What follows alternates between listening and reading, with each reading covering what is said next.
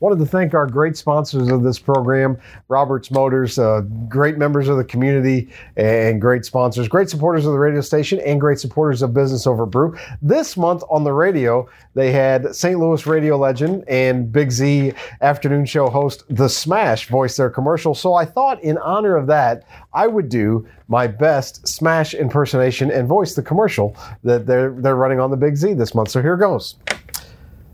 Hey, it's Smash here to tell you about, let me start that over. Smash here with some smashing deals on new Fords from Roberts Motors Ford. Starts with you texting SMASH to 96300. When you do, you'll get your best and highest trade-in value. You'll see if your deal can be done with zero down. And most importantly, you'll find out if you're approved. You eyeing a Ford Escape, a new 2020 F-150 pickup. Text SMASH to 96300 for your smashing discount. Roberts Motors Ford in Alton or at robertsmotors.com. Additional texting charges might apply. Check with your mobile service provider. How was that? Welcome to Business Over a Brew. Pleased to be joining you this time from the Miller King Law Firm again down at the basement of the Miller King firm. Normally we're joining you from the Great Rivers Tap and Grill out at the Best Western Premier. We'd love to be there again, but due to COVID-19 restrictions, unable to shoot there at the moment. But if you have a chance to do business with them, I highly recommend the chicken strips. Number one, are fantastic, so they're definitely worth doing a carry-out order or some of their flatbreads. But we'll be back there as soon as we possibly can. But thanks to the Miller King Law Firm for hosting this time, and a great guest who told me he's been waiting for this invite and hadn't received it yet. Al Womack from the Boys and Girls Club of Alton with us. Al, thanks for coming on. Thanks for having me, Nick. I've been waiting for this invite, so long overdue, but I am happy to be here. Well, just tell us a little bit about your background. I know Alton High grad and athlete, and talk about what was Al Womack like growing up? Sure. I think I was probably that nightmare of a kid growing up. If you look at me today, you probably wouldn't believe that, but grew up from a divorced family. I'm the oldest boy out of 6 kids, and again, low income with some challenges, but a lot of love. So in a kind of a nutshell, that was me growing up. Then I turned into this big kid that happened to enjoy playing football, and people had to tell me, "Hey, you're pretty good at this. You have an opportunity to go to school." Again, that wasn't even in my sight. It was just, I enjoyed playing. It got me out of my neighborhood. It got me out of unique situations. So going to practice, playing games, being able to rough people up was like a big part of my childhood, my early childhood and teen years. Again, it turned into something where it put me on the track really to manhood in a sense by setting goals and identifying things that were important to me and important to my future. Offensive side of the ball, defensive side, both? Or? So in high school, I played both ways and loved playing both ways. Typically, you get to college and you have to pretty much play one position. So offensive side of the ball when I got to college. I coached football, and I always said that offense is a little more challenging to play because for an offensive play to go right, most of the time, 11 guys have to do their job well. And if one guy doesn't do it, the defense can blow up the entire play. Exactly. So I think football teaches you so much about teamwork, working, especially on the offensive line. Definitely. You have to work together. So teamwork is huge. Discipline, again, not jumping off sides, knowing the snap count. It's little things that football teaches you and prepares you for in life. And that's what I could say the benefit for me. Football prepared me for life. Again, it put me on a path, it put me on a track to get a better education, to leave this area and kind of go see the world. I had an opportunity to travel and go to some amazing states and some amazing cities. And, ultimately it brought me back here because after graduating and receiving a degree in business, I got a chance to come back here and run the business of probably one of the best not-for-profits, I think, in the country, the Boys and Girls Clubs. Were you involved with the Boys and Girls Club growing up? Not at all. And it didn't exist necessarily here. And I think as I was headed to college, they had opened up a unit here in Alton, but I was gone. But Bethalto had been around already for a couple of years. So Bethalto was a big part of bringing a unit of Boys and Girls Clubs to Alton. 23 years there, I think, if I'm not mistaken. How did you get started there? Was it straight to executive director? Or? It was not. It was not you heard that phrase, started from the bottom.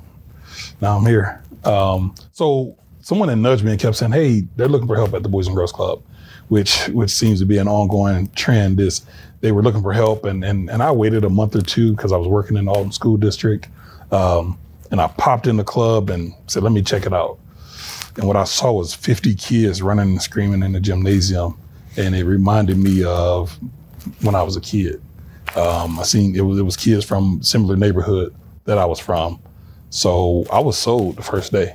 And then again, I started off 12 hours a week working at the club. And I actually asked to volunteer first.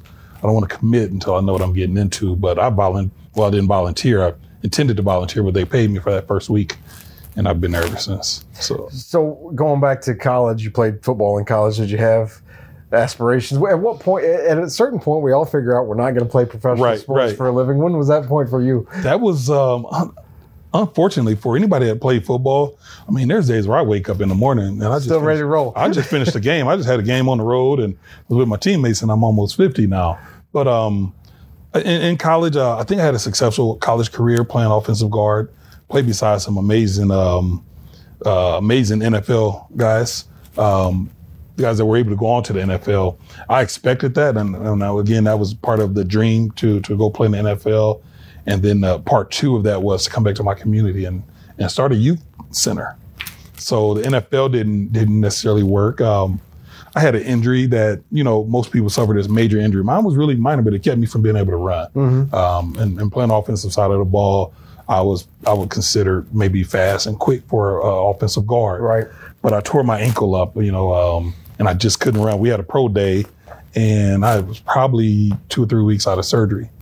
So that didn't help at all. And I watched it fade away. Right. So there's some regrets that maybe I could have done something a little bit different to position myself to have that chance or opportunity, but it didn't happen. So, it's behind me. Well, I can say that our community is blessed and fortunate that it didn't happen, that you're at the Boys and Girls Club and doing great things there. Talk about the progression from starting there to executive director. It was, so when I first started, I was a program assistant, again, about 12 hours a week.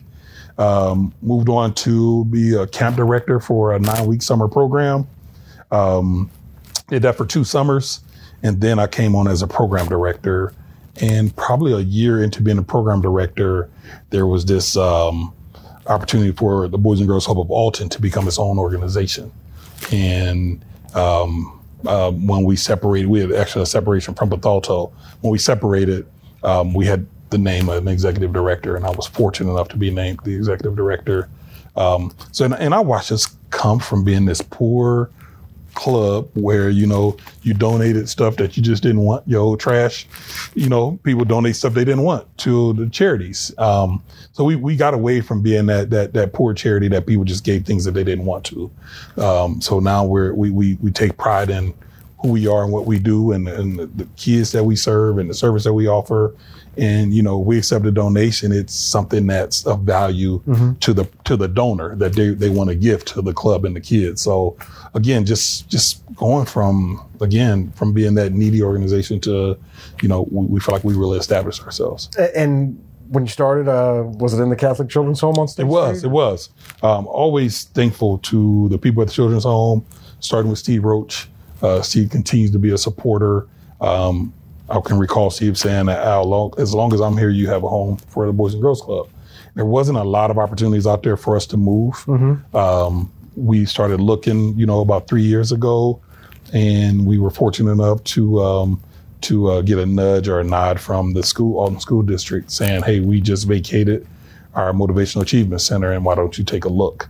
I walked through there and along with some board members, and I'm like, "This is it. This is Boys and Girls Club." So we are happy with transitioning from, a place we had been in for about 20 years to a bigger facility at Children's Home. At the James Center. Right. Yes. I think one of the coolest things you guys have done in the last several years is the tennies and ties. And Sure. Talk a little bit about that and what that has meant to the kids, what it's meant to you. It was, I'll be honest, it was personal. It was personal to me because as I looked at, again, young men that reminded me of myself, needing a consistent adult male figure in their lives, I really think you have to see a man to be a man. So heard that being said, how can we expect young men to grow to be men and understand what responsibility and accountability looks like if I've never seen that, right? Right. So it was, let's do this so that at the very least our young men can identify with what a real man looks like and what a real man should be doing. Then it's just such a minor thing, putting a tie on. Yeah, that was the hook though. Right. That was the hook. It was let's have these conversations, and at the end of our conversations, now we teach you how to tie a tie. So that was like your passport. We called it passport to manhood. So this was like your, you know, at the end of each session, and not only just putting the tie on, but learning how to tie 2 or 3 different knots. Learning to dress, you know, when you dress well, you tend to, your behavior tends to change. Mm-hmm. So there was definitely some intention behind it. The other piece really was seeing what was taking place across the country with, let's be real without getting too deep into it, but seeing what was happening when African-American males were encountering law enforcement. It didn't always turn out the way we like. We like to see both parties go home safely to their families. That wasn't happening. So I thought if there's an opportunity here for me to have some influence on young men to even change the mindset, because if you're pulled over, the police, they're the authority, right? And then is that the time to really question and argue? Even for myself, is this not the time? There's another opportunity if you disagree. So trying to put in the mindsets of our young men that this is an opportunity to comply. And if you had a concern about the legitimacy of being stopped, knowing the process that you should take. So it was so many messages here from running that program to making sure that the police officers got home safe, and then young people, especially African-American men that were having the encounters, got home safe as well. Yeah, it's a difficult conversation that we're all having right now, I think. It is. And there's so many different messages, but I wanted to make sure that the right message was getting to our young men. You see right now, cops are being recorded. It has to be tough to be a cop. Right. At the same time, it's tough to be an African-American male who feel like I'm a target too. Again, so how do we have a good encounter? And that a big part of that program was making sure that everybody got home safe. Talk about some of the other services that the Boys and Girls Club of Alton offers. Sure. Education is a big part of what we do. We want to make sure that kids have an opportunity to be successful in the classroom, and we want to provide the support and the tools and the resources to make sure that happens. So we support education. Proud of our relationship with the Alton School District to make sure that, they support what we're trying to do with the kids. So that's huge. Life skills, health and fitness, you name it. There's an abundance of programs that we want to make sure that ultimately kids are on track to become a responsible, caring, and productive citizen. So that's what we're trying to do. So the program side of it is certainly one hat that you wear. Sure. But then you also have to be kind of run a business too, from the standpoint, from the financial standpoint, because those things cost money. Talk about that challenge for you. So the business side of it is probably the most challenging part of it, because it's so easy to go to work and say, I'm gonna connect with some young men or kids today and make that be a big part of your day. But the business side of it is, yes, we have the challenging job of competing for funds that so many other agencies are competing for. Right. Here recently, if you're in Alton community, you've heard me on the radio, you've seen something in the newspaper that says we lost a big source of funding. Definitely it's been disputed, and I think respectfully both sides have their opinions as to why we're not getting that funding. But ultimately, we're going to be missing out on over $100,000 for the kids in our community. So the challenge on us as an organization, the board and myself, is how to make up the loss for that $100,000. Right. So again, we're hoping the community steps up. This is not an appeal, but this is just where we're at. That hopefully people have seen something or heard something that says, I want to invest in making sure our kids have a brighter future. So the opportunity is there. And alongside of that dilemma and issue is where you're trying to build a new playground at the club too. Sure. And I know that's a project that's really near and dear to your heart right now. It is. So people probably is like, what are they doing? So we want to secure the future of the organization. We want to secure the future of the club by making sure that the money is there to make sure we can open our doors every day for kids, to make sure that we can keep our costs. We charge kids $20 per year. That funding helped us do that. When in return, it really costs us about $500 a year per child to participate in our program. So we're taking on that challenge of trying to secure the future of the organization. But then part of securing the future of the organization is making sure that kids are safe and able to play and have fun while they're there. And with our playground project is, I don't think it's safe. Mainly when I look at our fall surface, it could be better for kids. If a kid falls, I want them to be able to pop and bounce back up. Right. So we want to make sure we create a safe space for play, but an inclusive space as well. And that takes money. It's not cheap. We've learned that inclusive equipment is about triple the cost of regular equipment. So we hope to build a safe surface with nice new shiny equipment and the opportunity to bring in some inclusive equipment so that all kids in this community can enjoy a playground. In a part of of Alton that really it'll benefit a lot of people. It will benefit a lot of people just because we're on that. We're kind of like we're in the main area. And there's a lot of traffic. There's a lot of families. So our playground would not be limited to just Boys and Girls Club. We're thinking community here by building something that people can come to. And no one has said it, but a block up the road is a park that has a playground. So we already see a population of kids though that are naturally on this grounds that we're on, that we want to make sure that they have that opportunity as well in a supervised way versus open play at a park, but the majority of kids will be utilizing that, will be supervised at some point while they're playing. I look at it too. You've had some tremendous business partners. Sure. Eddie Scholler Jr., Fast Eddie's, yes. and Simmons Hanley Conroy, Helmkamp Construction have all stepped up to donate. And I know there'll be many more business owners that'll do the same. I look at it as something that can really be a centerpiece as an example of how our business community works with local nonprofits to provide essential services for our community. I think it's huge, and you mentioned the support that we have so far with Eddie Scholler, Helmkamp, and Simmons Hanley Conroy. I think they're the trendsetters for this project, but it sends a message, and I think the whole concept was to have community members invest in it. So you don't have to have the 10 grand that they may have. You may have $10, you have $100. That investment is going to mean a lot to the kids that are going to benefit from having a nice new playground. But I think the pride that will come in as a community that says, I invested in what those kids are playing on right now. So it's huge. And I think more people step up. It's slow right now. It's stagnant. We do want people, that are thinking about it to go ahead and write a check and say, I want to be a part of this project. I want to be a part of bringing something new to the community for kids. Well, it's a worthwhile project, and I have every confidence that the community will step up and support it, and support the Boys and Girls Club through what unfortunately financially is going to be a challenging next 3 years. It is. But I have faith that they will, as they always do. Talk a little bit about just kind of wrapping up here a little bit. Who have been some of the biggest mentors in your life?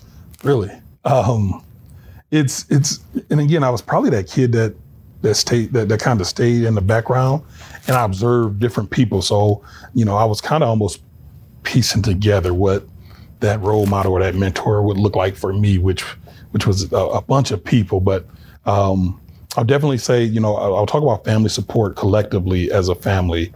Again, we had our challenges, but I think the strength and support of a family. So I won't necessarily say an individual, but in that regard, I think the people that came into my life through sports, looking at them as mentors and role models, educators, many educators that really took a special interest in my life and my future. And I could throw out so many names. I don't want to leave anyone out. So I'll just talk about the professions and the areas that they were in that had the biggest impact on me. Well, I bet if I'm lucky enough to keep doing this show for a number of years, and I'm going to ask somebody that question sitting in that chair, and they're going to say, Al Womack was one of my biggest mentors. So. Hopefully I can have that impression on someone. I know you have already over 23 years. Yeah, I appreciate that. I'm sure there's a lot of kids that would say, I wouldn't be where I was without Al. Yeah, well, thank you. I appreciate it. Appreciate everything you do for the community. If somebody wants to donate to the cause, how can they best go about doing that? They could two approach. You can call me 462-6249. And just inquire, ask questions about how to move forward. We have a website that I'm going to leave the www off of, but we got bgcalton.org. You can go there, make a contribution. We have an opportunity for people to do payroll deduction, make a donation by credit card, go to our PayPal, make reoccurring contributions. So there's so many opportunities that I'm more than willing to have a conversation with, support the organization or even support the project. Both benefits our kids. Well, Al, thanks so much for coming on. Thanks for all you do for the community. And if you have a chance to donate, I highly encourage you to do that. You'd probably think about things that you spend money on that you maybe don't need to in your life. And I bet everybody has a little bit that they could give. But if you don't, at least share the information with other people. Get the word out about all the great work the Boys and Girls Club of Alton does. And it's so vital to the community. We've got to continue to support it. So, Al, thanks a lot for coming on. Appreciate it. Thanks for having me. No problem. Thanks Thanks, sir.